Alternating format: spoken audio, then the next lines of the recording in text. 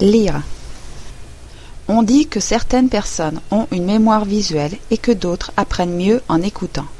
Mais tous ceux qui apprennent peuvent tirer profit des deux. Lire beaucoup est nécessaire pour parvenir à parler couramment une nouvelle langue.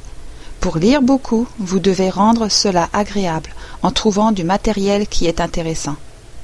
Internet ouvre une source sans limite de matériel de lecture intéressant, qui consiste en journaux, magazines et de nombreux articles spécialisés, livres électroniques et autres.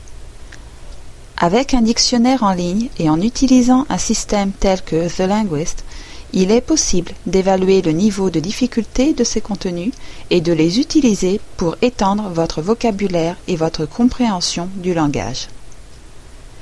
Tout d'abord, vous devez lire pour comprendre ce que vous écoutez et renforcer votre apprentissage. Au fur et à mesure que vous apprenez, vous lirez pour acquérir du vocabulaire nouveau et connaître la culture et d'autres sujets dans votre nouvelle langue. Prenez l'habitude de lire les nouveaux contenus au format électronique sur votre ordinateur. Sur l'ordinateur, vous pouvez avoir accès à des logiciels de dictionnaire et créer une base de données pour les mots et les expressions. Cela rendra les nouveaux textes plus faciles à lire et à comprendre et assurera que votre lecture contribue à la croissance de votre vocabulaire. La lecture devrait devenir une part croissante de votre apprentissage. Au fur et à mesure que votre vocabulaire et votre confiance augmenteront, vous commencerez réellement à apprécier les versions imprimées classiques des livres et périodiques dans la nouvelle langue. Lorsque vous lisez ailleurs que sur votre ordinateur, vous devriez ignorer les quelques mots que vous ne connaissez pas et simplement profiter de la lecture.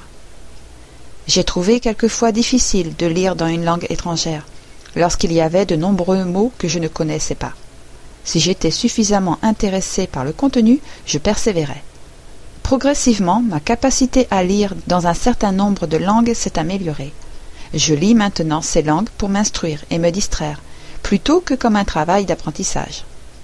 Que vous soyez locuteur natif ou non, la lecture améliorera vos capacités à vous exprimer clairement et de façon éloquente.